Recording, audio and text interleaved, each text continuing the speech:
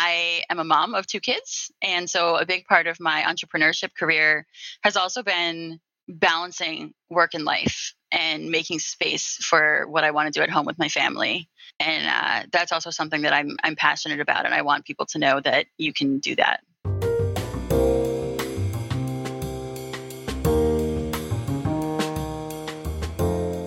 Welcome to Smashing the Plateau.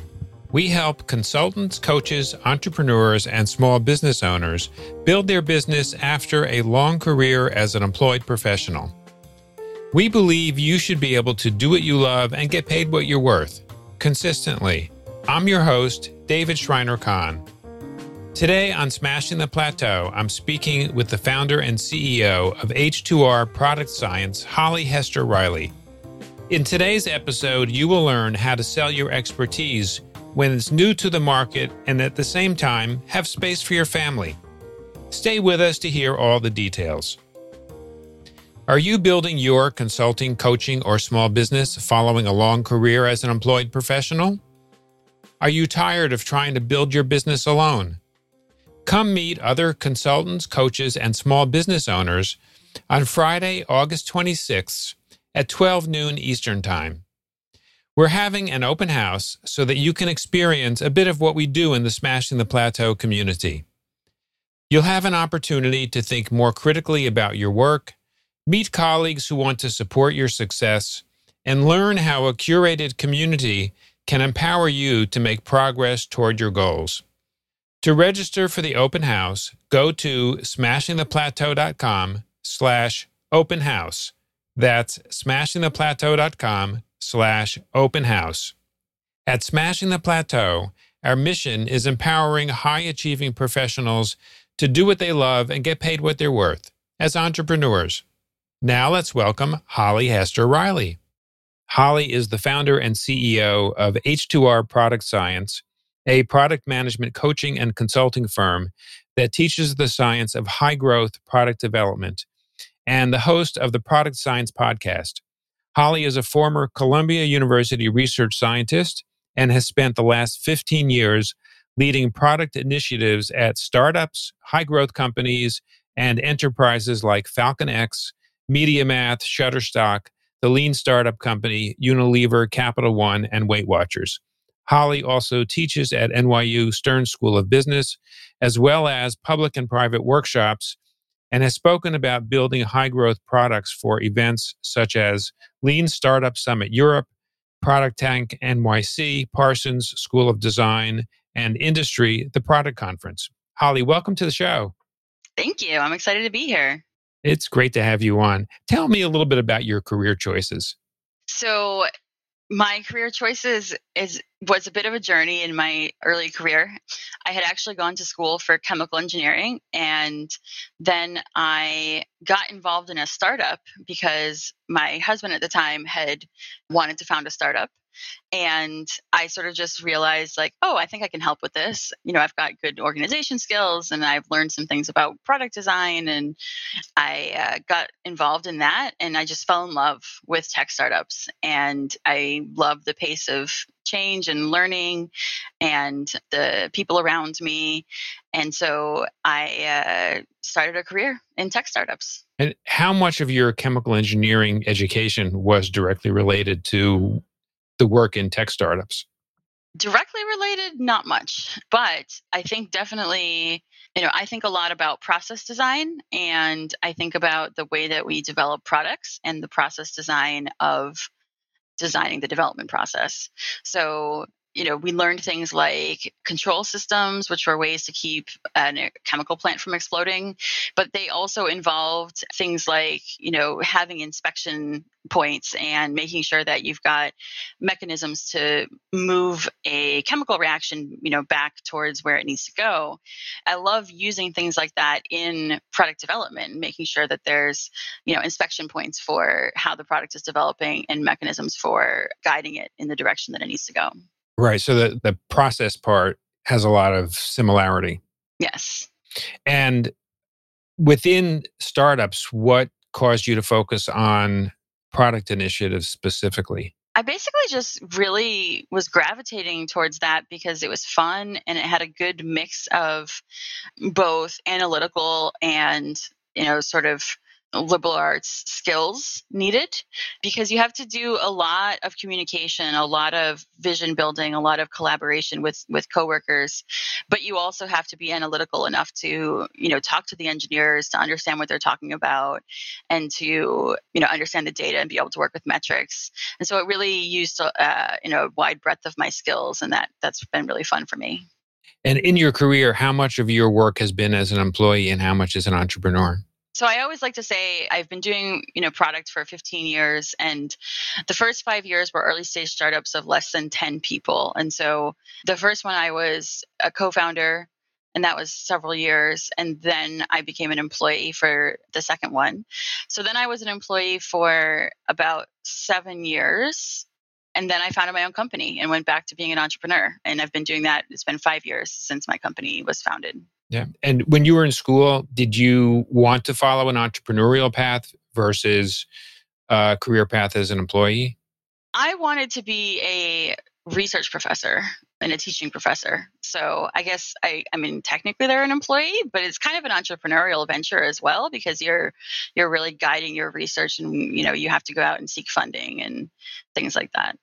Interesting. And what were some of the hurdles along the way about in this transition into entrepreneurship that you faced and maybe were unexpected?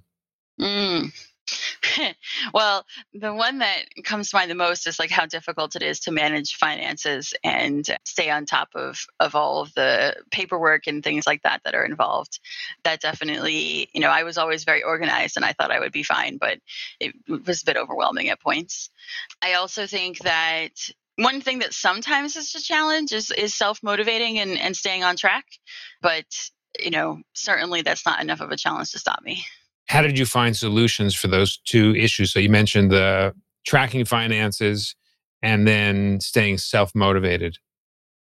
So on the finances side, I definitely, read up on finances for small business owners. And then I sought, professionals to do my taxes and to be my accountant. And that helped. The first many years I did it all myself because I was trying to save money. And then after a while I realized like I should pay someone else to do this because they'll do it better than I will.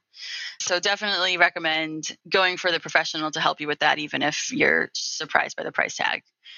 And then on staying motivated, I think always having something bigger that I'm working towards is what really helps me, get out of bed and get to work. Knowing that big picture goal. Yeah. Having the big picture goal is really important. I actually want to do a little deeper dive on what you mentioned with regard to getting help for the financial issue. How do you know when it's time to get help? Well, I think when you realize that you're struggling to do it yourself. So when you're, especially if you get to a point, like I actually got to a point where I was feeling kind of ashamed at how much I felt like I was struggling with managing, independent business owner taxes and paperwork. And, once I felt like it was hard for me to put my attention towards it, I realized that I needed to get someone else to do this. Yeah, it's interesting that you mentioned being ashamed of how you were struggling with something, because I think Hmm. that is actually a common feeling that Yeah. that many of us have, particularly when we're going into entrepreneurship after doing something else, and entrepreneurship is a new thing.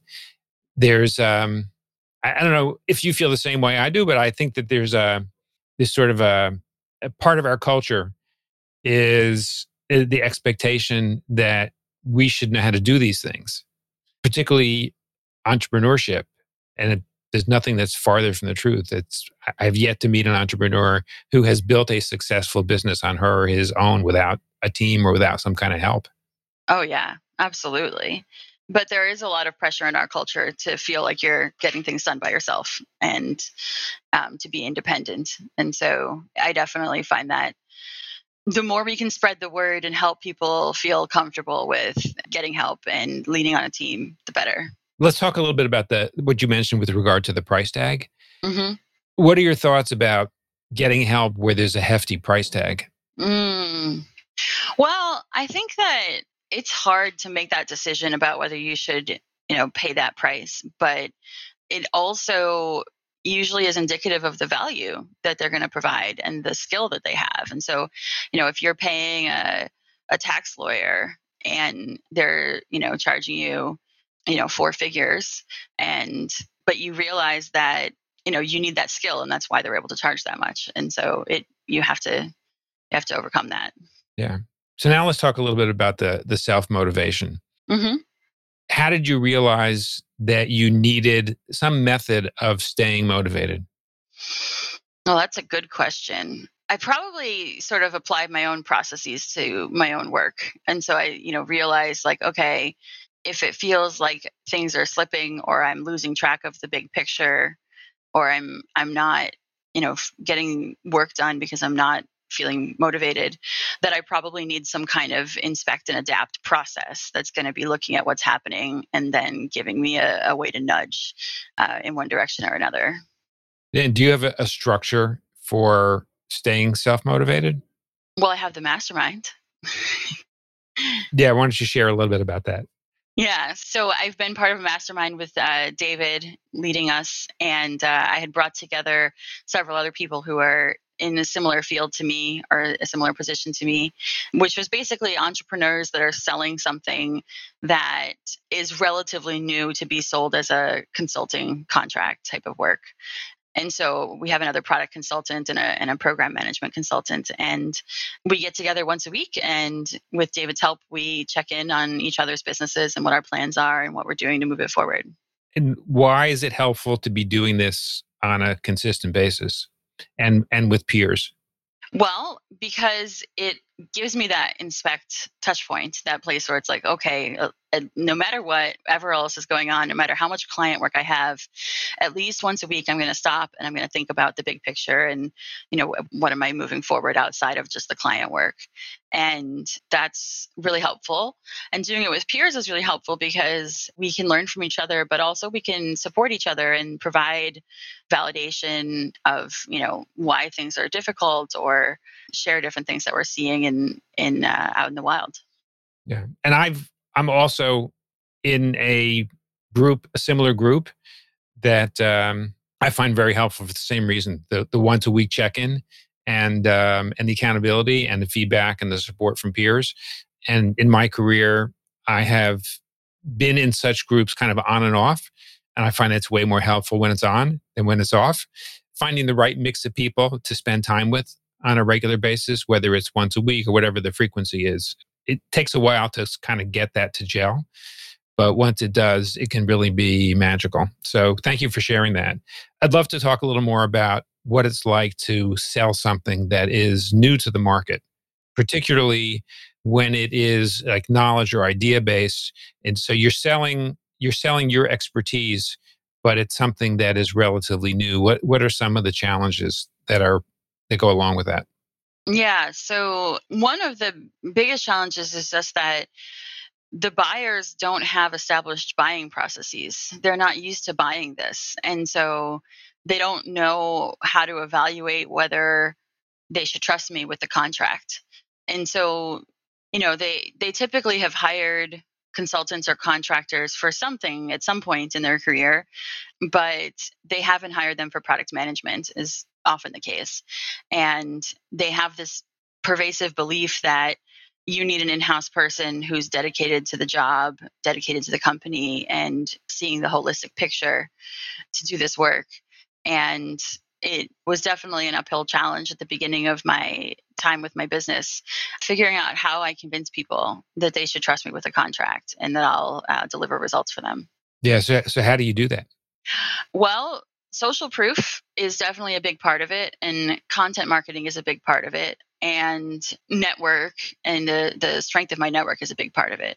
So by social proof, I mean, being able to say things like I teach at NYU Stern, or, I've spoken at this conference, and that, helps build credibility. And then quite a lot of my work comes through my network. And so, somebody else that they trust or who has, more cachet than I do is telling them, you want to work with Holly. And so that's definitely a big influence point. And then the content marketing is really how I got my name out there, and built up some of these relationships that send me the referrals by engaging with other thought leaders in social media, and occasionally at conferences. So there's a connection between the content marketing and the networking. Yes, definitely. How did you figure out your own content marketing process?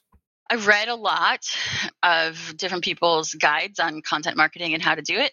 And then I made myself checklists. So I have a Trello board, or now it's on Notion, but a Kanban style board that has the different phases, like ideas in one column, and things that are being drafted in another column, and then a phase for the editing and review.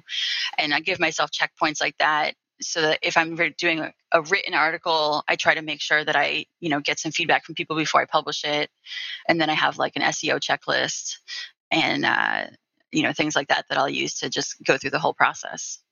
Where do you distribute your content? What channels? So my primary content is my podcast. And so that I use anchor.fm to distribute it through all the places that podcasts are listened to. And then for written content, I email it out. I put it on my website, and I often post it on Medium as well. How did you decide like what channels and what methods you were going to be using for distribution? Like why a podcast, for example? So for me, the podcast made a lot of sense because one of my skills is talking to people and getting them to share, interesting insights and stories from their lives. And it's a thing that I love to do. So it's also a lot of fun for me. And I'm able to do it much faster than I can write a good article, because, I spend an hour recording the podcast. I spend a little bit of time doing research to find the podcast guests, and a little bit of time after the podcast to put together the show notes and pick the title and things like that. But all in all, that adds up to a lot less time than what it takes me to write a good article. What percent of your time would you say you devote to content marketing? That's a good question. I would say, off the top of my head, 5 to 10%. That's pretty good. It is. Yeah. That sounds very efficient to me. Yes. Because I can tell you, I probably spend way more than that. Well, you produce more content than I do. Oh, yeah, I guess there is a relationship. Yeah. Going back to the networking part, what system or processes do you use to build your network? Well, I definitely, in the early days of running my own business, reached out to, favorite past colleagues, and just sort of asked them to go out to coffee, or to put me in touch with somebody who might be in a buying position to go out to coffee with, and just to talk to other people, whether they were potential buyers or they were maybe people who'd done something like this before as well, or even just mid-career people who might not have the power to buy but could give me insight into how product was working at a different company. So I did a lot of coffees in my first couple of years, to the point where I started having to be like, okay, maybe sometimes I should just meet somebody for a walk because I'm drinking too much coffee. And then from there, people introduce you to other people, and then, you talk to them. And then at a certain point, it sort of snowballed to a tipping point where now, I have this network, and I feel like I have to invest in it, but it also is just paying dividends from the investment that I made years ago. To have patience, perseverance, and be consistent. Yes, absolutely. It's incredible how much, work I get today that is related to something I did 2-3 years ago in networking. Yeah, that's actually really great advice. Holly, what advice would you have for somebody who is in the early stages of a consulting business, trying to sell something that is relatively new to the market? I would say do your discovery work. You have as many informal conversations. You don't have to always be selling. You can just be learning. And I think in the early days, when you're trying to figure out, what are the problems I can solve? What are the things that my buyers have done before to try to solve those problems? And what do their purchasing processes look like? Just kind of being a detective and learning as much of that as you can help you put together a plan that will work. Sounds great. And When you look forward to much later in your career, what would you love to be well known for? I would love to be well known for providing a process with really tactical, tangible impact that has helped product managers build good products earlier in their careers. Sounds great. Is there anything that I haven't asked you that you'd like to share before we close out? This is maybe not so related, but I am a mom of 2 kids. And so a big part of my entrepreneurship career has also been balancing work and life and making space for what I want to do at home with my family. And that's also something that I'm passionate about. And I want people to know that you can do that. I love that. Thank you for sharing that. Holly, I want to thank you so much for taking the time to join us today on Smashing the Plateau and share your story and your insights and be so forthcoming about how you have built a fabulous business. My guest today has been the founder and CEO of H2R Product Science, Holly Hester Riley. Thank you again, Holly, for joining us. Thank you, David. It's been a pleasure. When you visit the Smashing the Plateau website at smashingtheplateau.com, you'll find a summary of each episode along with the links we mention on the show. On today's episode with Holly Hester Riley, we learned how to sell your expertise when it's new to the market and at the same time have space for your family. Are you building your consulting, coaching, or small business following a long career as an employed professional? Are you tired of trying to build your business alone? Come meet other consultants, coaches, and small business owners on Friday, August 26th at 12 noon Eastern Time. We're having an open house so that you can experience a bit of what we do in the Smashing the Plateau community. You'll have an opportunity to think more critically about your work, meet colleagues who want to support your success, and learn how a curated community can empower you to make progress toward your goals. To register for the open house, go to smashingtheplateau.com/open house. That's smashingtheplateau.com/open house. At Smashing the Plateau, our mission is empowering high-achieving professionals to do what they love and get paid what they're worth. As entrepreneurs, I'm David Schreiner-Kahn. Thank you for taking the time to listen to our show. I'll see you on our next episode.